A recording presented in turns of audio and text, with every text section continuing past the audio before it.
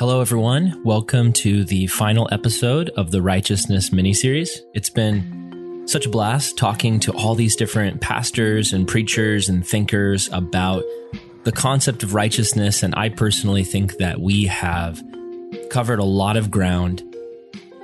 For me personally, I've learned a lot through this series and from talking to other people, and I hope you have too. And so to wrap up, Brian Higgins and I are going to have one final discussion, just working our way through what we feel like we've taken away from this series and just giving some of our final thoughts on the concept of righteousness. So without further ado, here is our wrap up of the Righteousness miniseries. I think something that we haven't covered, really that would be good to cover, would be Jesus' Sermon on the Mount. And one of the key things he says in that passage is, "Blessed are those who hunger and thirst for righteousness." What does that even mean? I know for me, like what I grew up thinking it meant, and I feel like I'm in a different place now. What about you?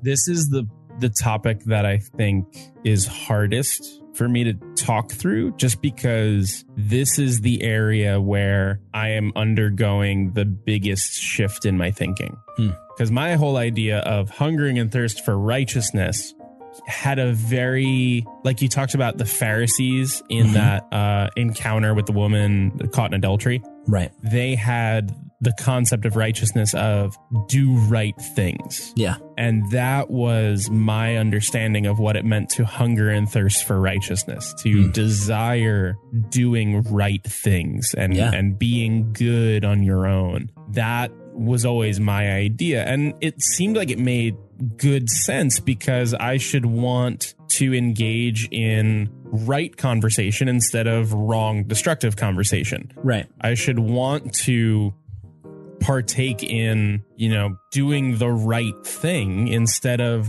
desiring to do evil. Because I used to think about it in relation to like Psalm 1, where it talks about the idea of, wanting to, the blessed man is the one who avoids, the scornful and the wicked and doesn't follow them in their plans, but instead hungers for the things of God. So right. I kind of thought the two were related of, hungering and thirsting for righteousness is just wanting to do the right thing. And I'm kind of realizing throughout this series that it's been very easy to have a new idea of righteousness separate from that particular verse in the Sermon on the Mount. Yeah, it's interesting to me because I went through the exact same thing. I don't even need to repeat it because your experience was my experience.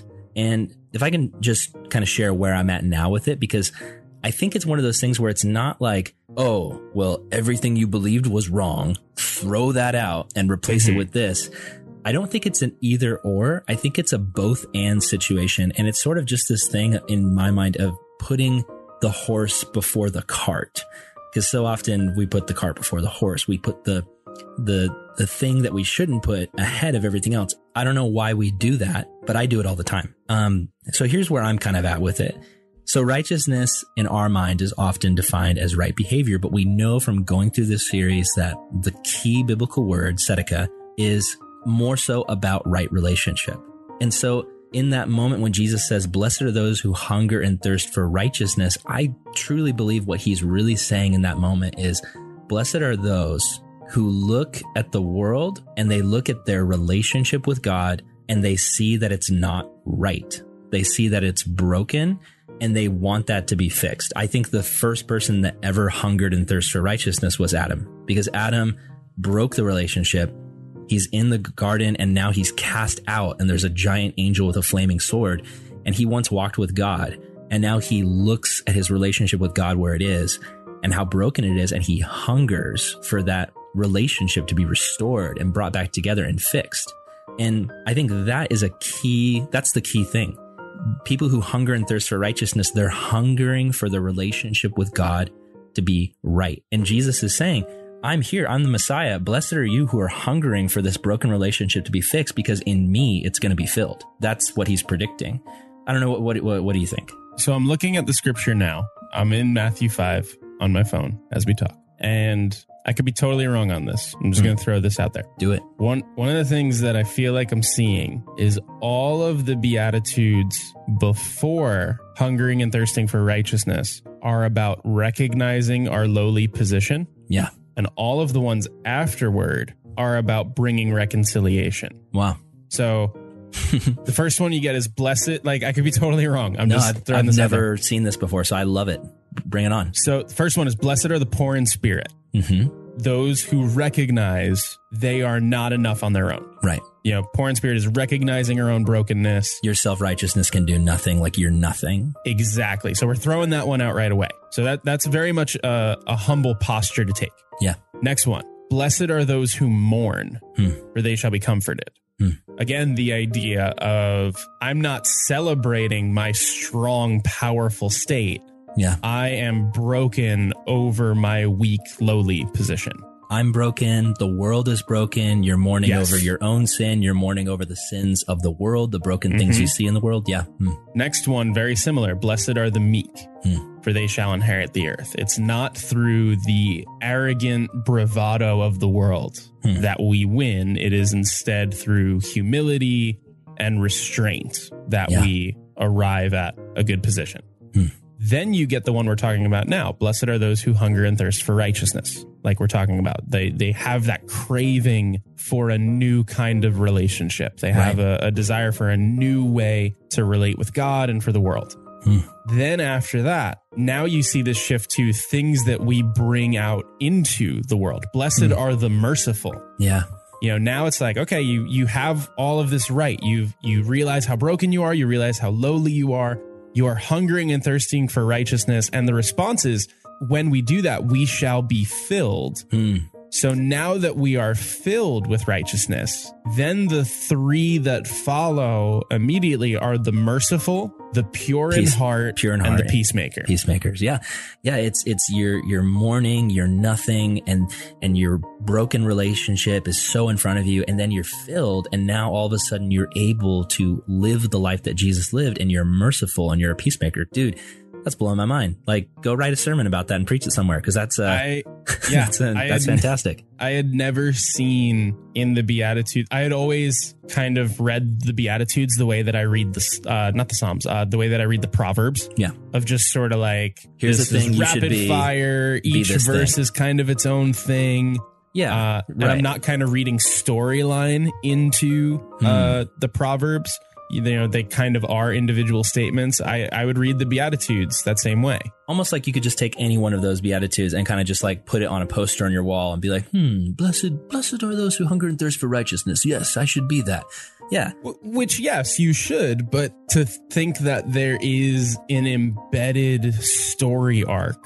No, yeah, I to totally the Beatitudes is super interesting. I totally see it. And I think, so going back to that original way we both looked at it, where we thought, you know, hunger and thirst for righteousness, it meant to hunger and thirst for the things of God. And as a young Christian, you defined that as reading your Bible and praying and going to church. So in my mind, blessed are those who hunger and thirst for righteousness meant blessed are those who really just want to read their Bibles and pray and go to church. That's a wrong way of thinking about it if the cart is put before the horse and the end game is just more spiritual activity. But here's how we bring it back. So if I am looking at my relationship with God and I see that it's broken and I just hunger and thirst for righteousness, for that relationship to be right, for me to then go and say, man, I just want to read my Bible and I want to pray and I want to spend time fellowshipping with other believers, because those things connect me to God and His Spirit. I'm not doing it because I'm trying to earn Him. I'm not trying to earn a relationship with Him. I'm not trying to earn anything. I'm not trying to get righteousness, but I'm just trying to live out of this righteousness I already have. And so I hunger and thirst for these things of God, not because I'm trying to earn anything or get anything, but because I just want to experience God and I want my relationship with Him to be deeper. To me, that's where it plays out. And it puts it all back into that focus again, where it's not like the things that I believed in the past when I was younger were necessarily wrong. I was just viewing them through a wrong lens. Yeah. The things that we're learning now are deepening the understanding of what was already there. Right.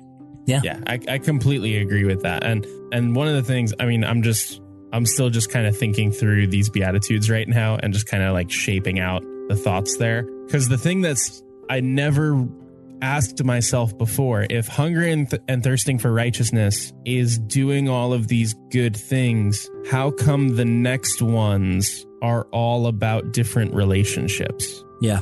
Being merciful, you can only be merciful to people who have wronged you. So it's a relationship word. Yeah. Being pure in heart, you can be pure in heart in a bunch of different ways, but the answer to that one is for they shall see God. Yeah.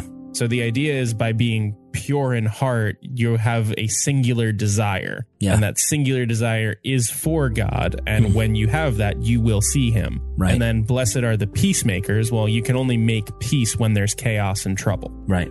Absolutely. And it comes through the righteous relationship. When your relationship with Jesus is right, your relationship with other people is going to look right as well. When you're self-focused and your relationship with God and others is focused around what do I get out of this, everything's going to be thrown out of whack.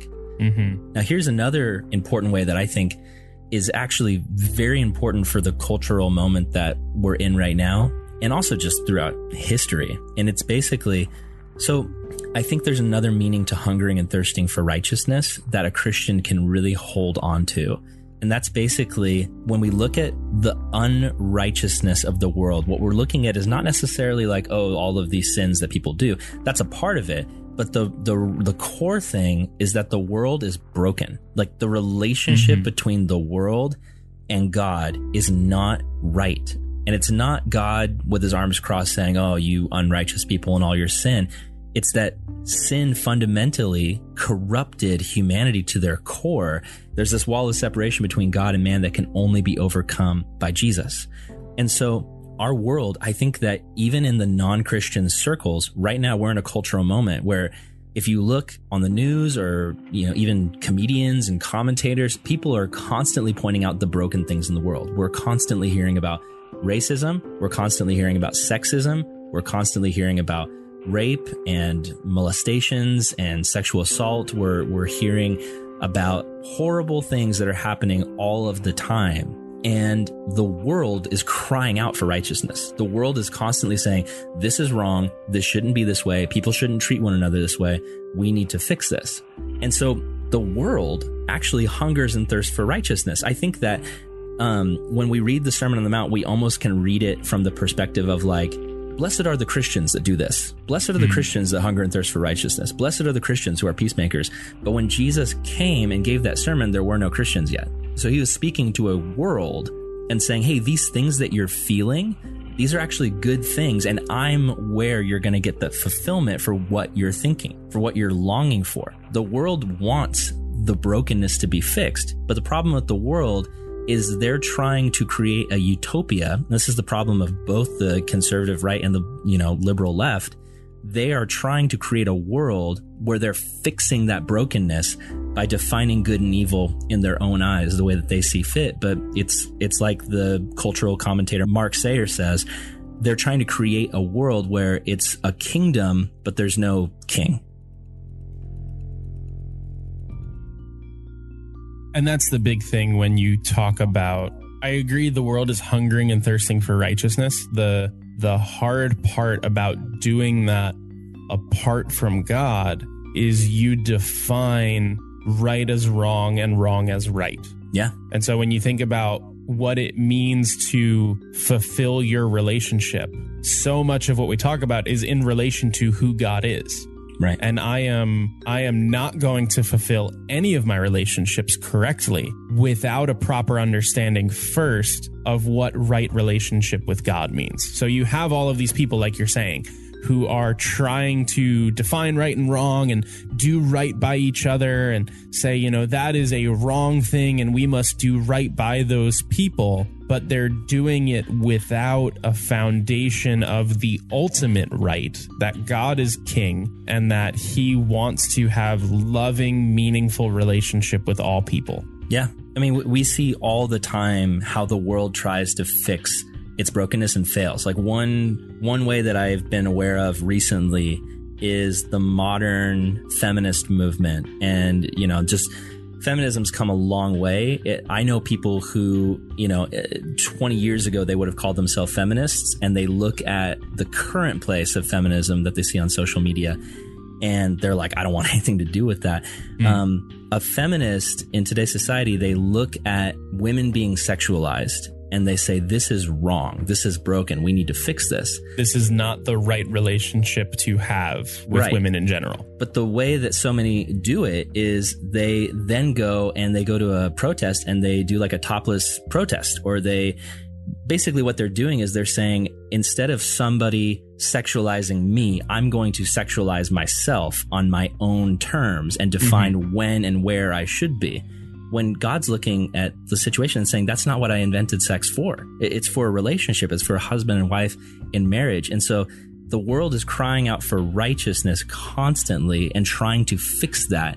They're trying to fill their hunger and thirst for righteousness with their own definitions of what right and wrong is. But I mean, that's just one example. There's so many that we could give of the ways that the world does this on both sides of the spectrum. Absolutely. It all comes back to what is the most defining relationship that you have. And when you come up with a new definition other than my relationship with God as the most defining relationship that you have, then what constitutes right and wrong for it are totally going to go in different ways, like you're saying,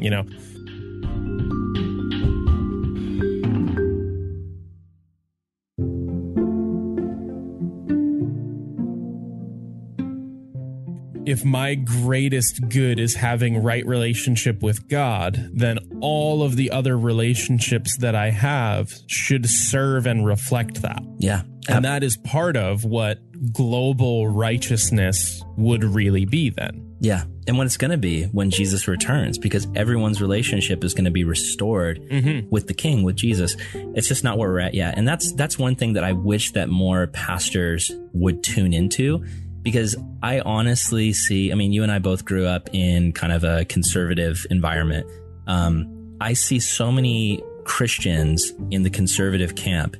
They basically look at anybody who's on the left and they write them off, and any idea that person has is considered horrible or stupid.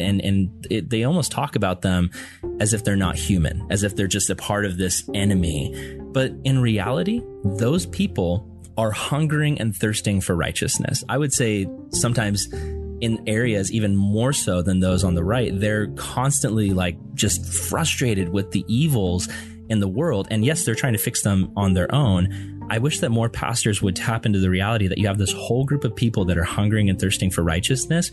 And the way that we need to reach them is to show them we can't define good and evil for ourselves and try to fix this and have the kingdom without the king. You're hungry and thirsting for righteousness. Everything you're looking for is found in Jesus.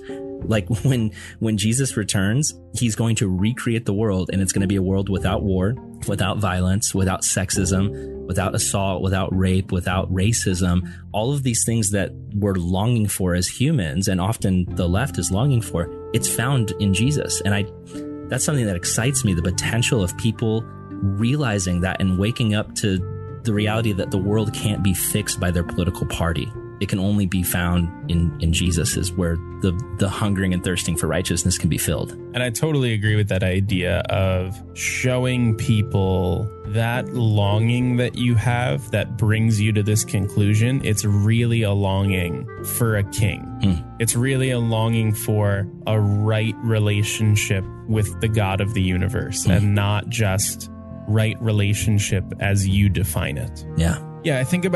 You talk about the idea of looking at whoever is against you as part of this inhuman machine. And I think about the way that, abortion gets talked about in churches, where, there's this huge divide between the pro-life camp and the pro-choice camp. And the pro-life camp is looking at the pro-choice people and saying, you are not doing right by these children. Yeah. And quite often it's like, you're not even human. Like, if you could do this, then you're basically like an orc from Lord of the Rings is how I see you. You're you're horrible. Yeah.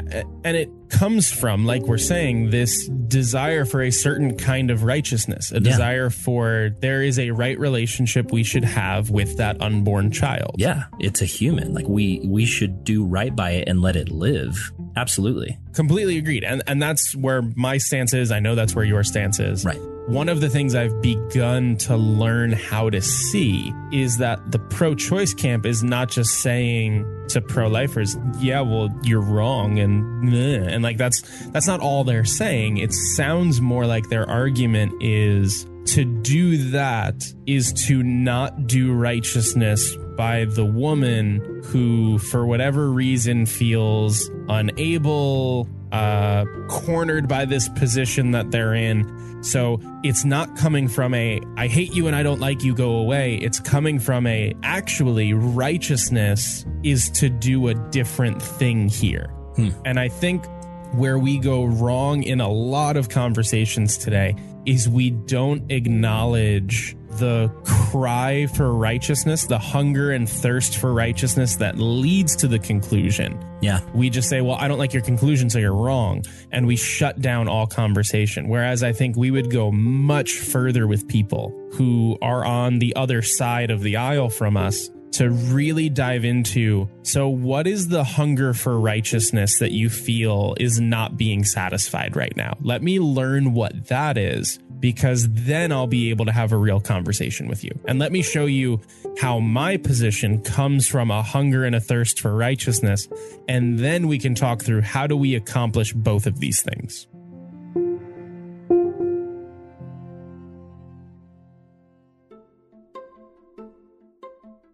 Yeah, no, I think that's a really good point. I grew up thinking in very extreme terms about basically everybody that I disagreed with and everybody that my faith community disagreed with. So I saw abortionists as just women that hate babies and want to see them die, and that's their mission.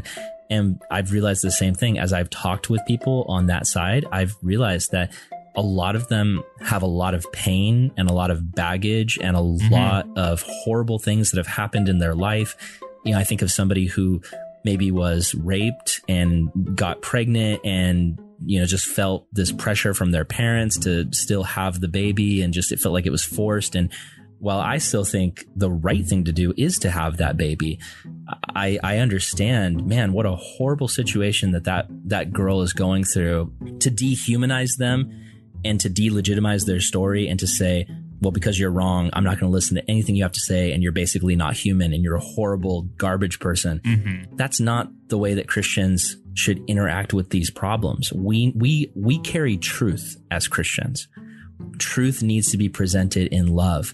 And when all we do is just get on Facebook and bash non-believers, I mean, when non-believers see that, what do they think of Christians? Christians are legalistic. Christians are self-righteous. Absolutely. If I can convince somebody that I passionately disagree with on an issue, that I love them and that I care about them, and that my hunger and thirst for righteousness is not just a hunger and thirst for their sinful thing to end, their sinful practice to end, but it's actually more so a hunger and thirst for their relationship with God to be restored. Like, that's what I'm after, no matter what their sin is, no matter what they're doing.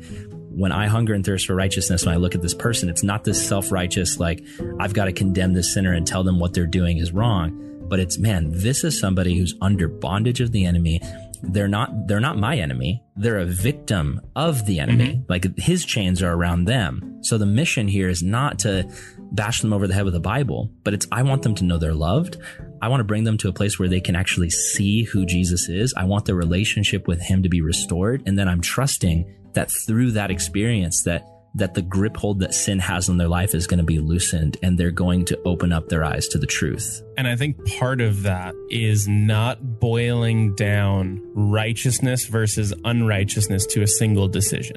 You know, so we can, to continue for a second with the abortion example, you talk about the women where this is coming from a place of real hurt. Yeah. And yet the message can so often be that if you choose life, that is righteous, and it undoes all of the other unrighteousness that has led to this decision being necessary. And while I still firmly believe that choosing life is the righteous thing to do, right, righteous and unrighteous comes down to so many relationship factors where it's not very easy to just patently say that is righteous, end of conversation. That is unrighteous, also end of conversation. Right. There are so many relational factors that work into it that we need to dive into the gray a little bit.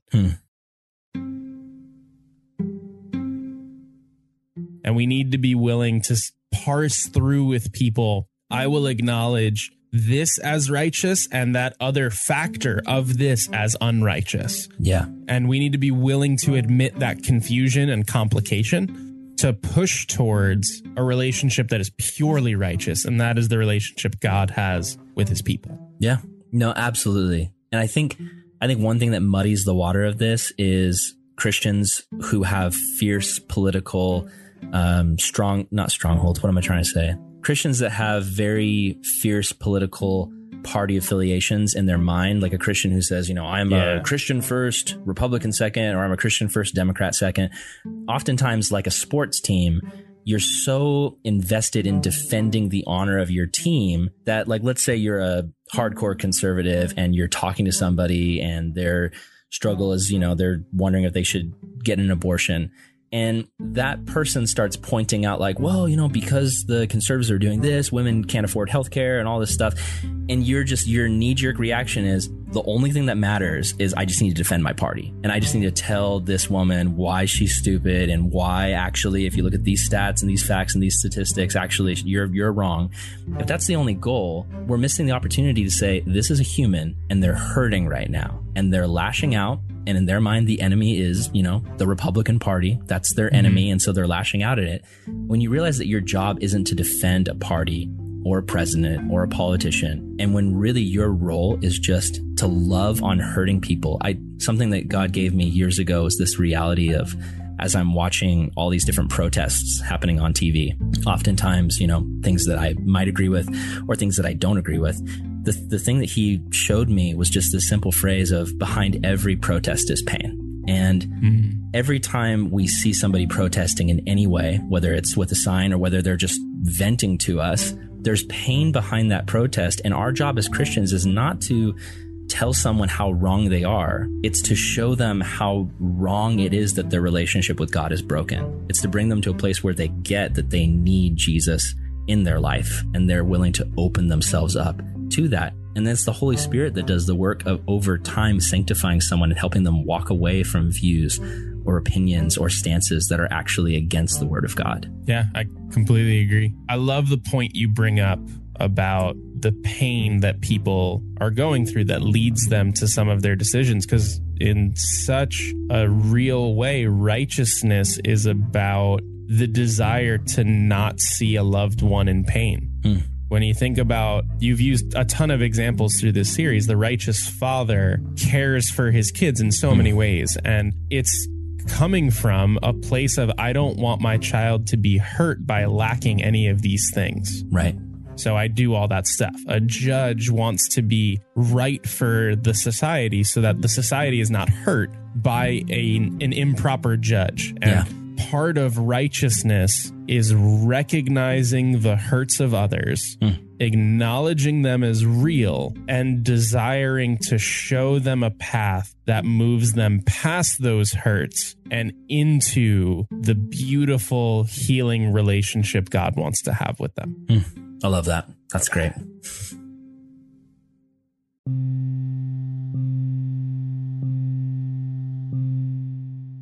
So as we bring this righteousness series to a close, I know that you have done a ton of study and research and thinking and considering. Let me first ask you, what do you hope this series accomplished? Well, for me, this series really came out of a sermon that I wrote. I'm not sure when I first wrote it. It might have been to go and speak at your camp in Old Bridge, the middle school camp.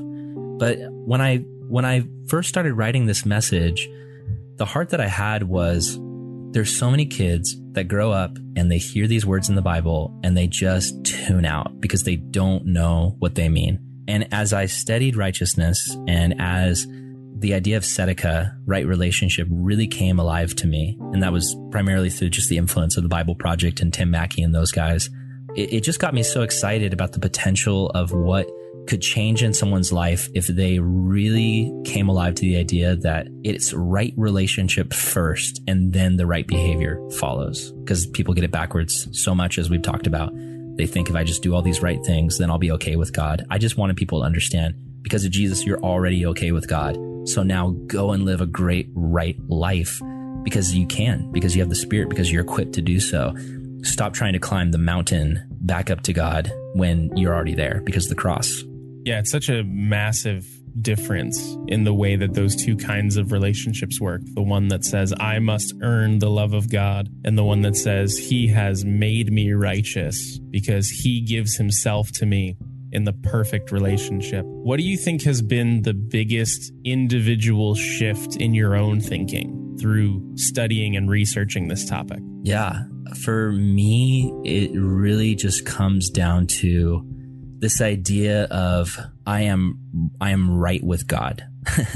Because so much of my life I felt wrong with Him. And I was the kid that came forward to so many different altar calls and at camps, just quietly sat in my seat and rededicated my life to the Lord and just was always trying to get right with God. And I think that understanding that I'm already right, that He's already made me right because He righted all of my wrongs on the cross. Like we keep saying, it's given me so much freedom. And when it comes to sin in my life, when I was younger, I was avoiding sin because I didn't want to lose what I had with God. I didn't want to be cut off. And there was this fear of if I sin, I'm going to be cut off and that relationship won't be there anymore. But understanding now that that can't happen, and to understand that despite God knowing every sin I've ever committed and ever will commit in the future, He still died on that cross for me. That actually motivates me to want to not sin way more than any of that other stuff. Like in my mind, I'm like, man, I love this God. I love Jesus. And He's done so much for me. He's forgiven me. He's made me right with God. I don't deserve that. I don't want to do anything that's going to hurt Him. I don't want to do anything that's going to break His heart. It's the same way with my relationship with my wife. Like I'm not being faithful to my wife, and I'm not being a good husband to my wife because I'm afraid that she's going to be mad at me. I genuinely love her, and I don't want to do things that would hurt her. And that's the relationship I want people to have with God. I don't want people to live in fear of God. I want people to live in fear of hurting the relationship. I want people to live, I don't know if that sounds right. I want people to live with a healthy fear that's not motivated by terror of God, but motivated of love, of I don't want to do anything to hurt this person that I love so much. Yeah, the interesting thing about all of this to me is self-righteousness is all about trying to maximize the output of good things you can do. Yeah. If I'm just doing the right stuff, then I'm good, I'm okay, I'm acceptable. That makes me welcomed before God. When you shift the thinking to God has made me right, for lack of a better term, your goodness output actually increases. You do more good things. You do more stuff to bring glory to God's name just because you have that motivation right. You have that different way of thinking that frees you from the pressure of I've got to perform, and actually helps you do good things at a higher level. So throughout a good chunk of this series, we've been talking about righteousness kind of in isolation. We've been talking about, let's understand this one concept. I think an interesting place to end would be to start building some of those connections. So as you think about this way of looking at righteousness, what are the other areas of Christianity and of faith and of following Jesus that you see this shift in thinking about righteousness affecting? I think on the one hand, it's moved me to want to do things on the small scale and not just on the big scale. Because, for instance, if I'm walking down the street and I see a homeless man and he's begging for food, I can think in my mind, well, he's probably out there because he, is a drug addict and he's not righteous and therefore he deserves my judgment. Like that's the common way of thinking. But if I just isolate that moment and if I strip it down to the bare essentials of what is happening, this is a man and he does not have a home, and that's not right. God didn't create people to be this way. He's hungry. That's not right. God didn't create people to be hungry. He's looking for love. He's looking for a human to reach out and recognize him. I can do righteousness in this moment by going and buying the guy a sandwich, sitting down next to him and just saying, hey, what's your story? Here's some food. Can I pray for you? And that's not fixing the homelessness problem in the world in that moment. That's not, that may not even be getting the guy saved, but it's doing justice and righteousness in that moment because it's treating a fellow human being as someone who's made in the image of God and giving them love. And if we think, if the big scale stuff is important, like I know people who are trying to end sex slavery and sex trafficking. That is fantastic. And they should do that. And that is doing righteousness in the world because you're looking at something broken and saying, this is not right. We want to come alongside and do what we can to fix this. But we can also do righteousness on the small scale when you walk into the kitchen and you see a pile of dishes and your wife has had a long day. You can fulfill the right role of your relationship to that person by loving them and helping them. And we can do that in so many of our relationships. And I think that the Christian life is one that we're called to constantly be looking for ways that we can take moments that are unrighteous and bring righteousness into them. I think peacemaking is a big way too. We see people in our family and our friends group, they're fighting. Things are not right between them. And I think to be a peacemaker, like Jesus says in the Sermon on the Mount, is a way that we can say, I want to bring righteousness into this relationship. I want to live in a way where I'm calling people into righteousness. That's really what evangelism is. It's calling people into a right relationship with God. Yeah, and I'm glad you're bringing that up because that's the place where I most clearly see a connection of evangelism. In my mind, used to be, you are doing wrong things, believe Jesus and start doing right things. Right. Instead of now what we're talking through, sin is ruining your relationship with Jesus and he wants so desperately for you to have a good relationship with him again. Right. Yeah. And just such a different way of thinking. Something that you said earlier got me thinking of just that, that biblical concept that gets thrown out a lot in the scriptures about trees and fruit being produced.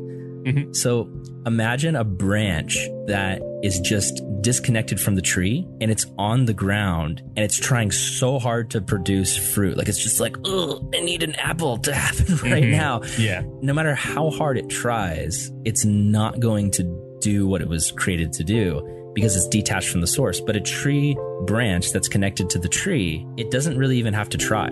It just produces fruit because of what's flowing from the source of the roots in the tree. And in my mind, I grew up as that kid who I saw myself as that disconnected branch. And it was just like, I've got to get back on the tree, and I've got to, and I was trying so hard to produce fruit to almost prove to the tree, hey, I deserve to be back on the tree. Look at the fruit that I made. But in reality, it's not about that. It's just about realizing that because of Jesus, you're already connected to the tree. And once you get that, then the fruit just naturally comes, It's not about trying so hard to produce fruit.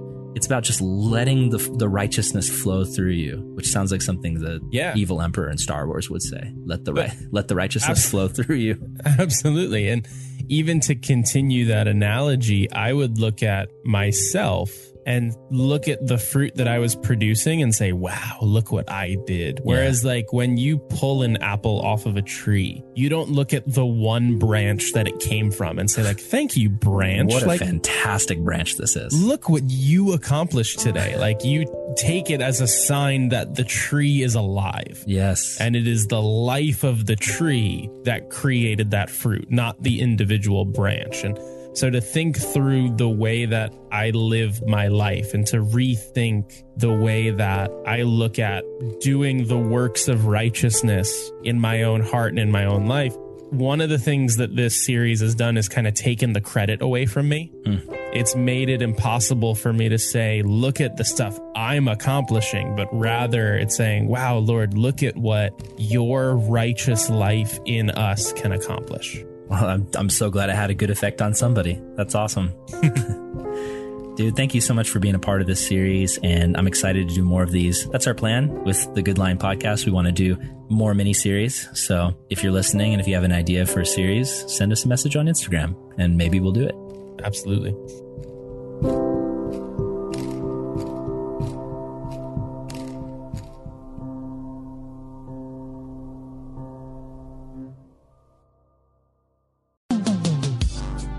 All right, that is a wrap on the Righteousness mini-series. Thank you so much, guys, for listening and supporting us. It's so encouraging to hear how this series has been blessing you. And now it's on to make more series.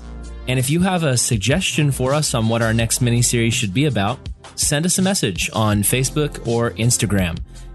Good Lion is a production of Hesed Creative and the Calvary Global Network, CGN.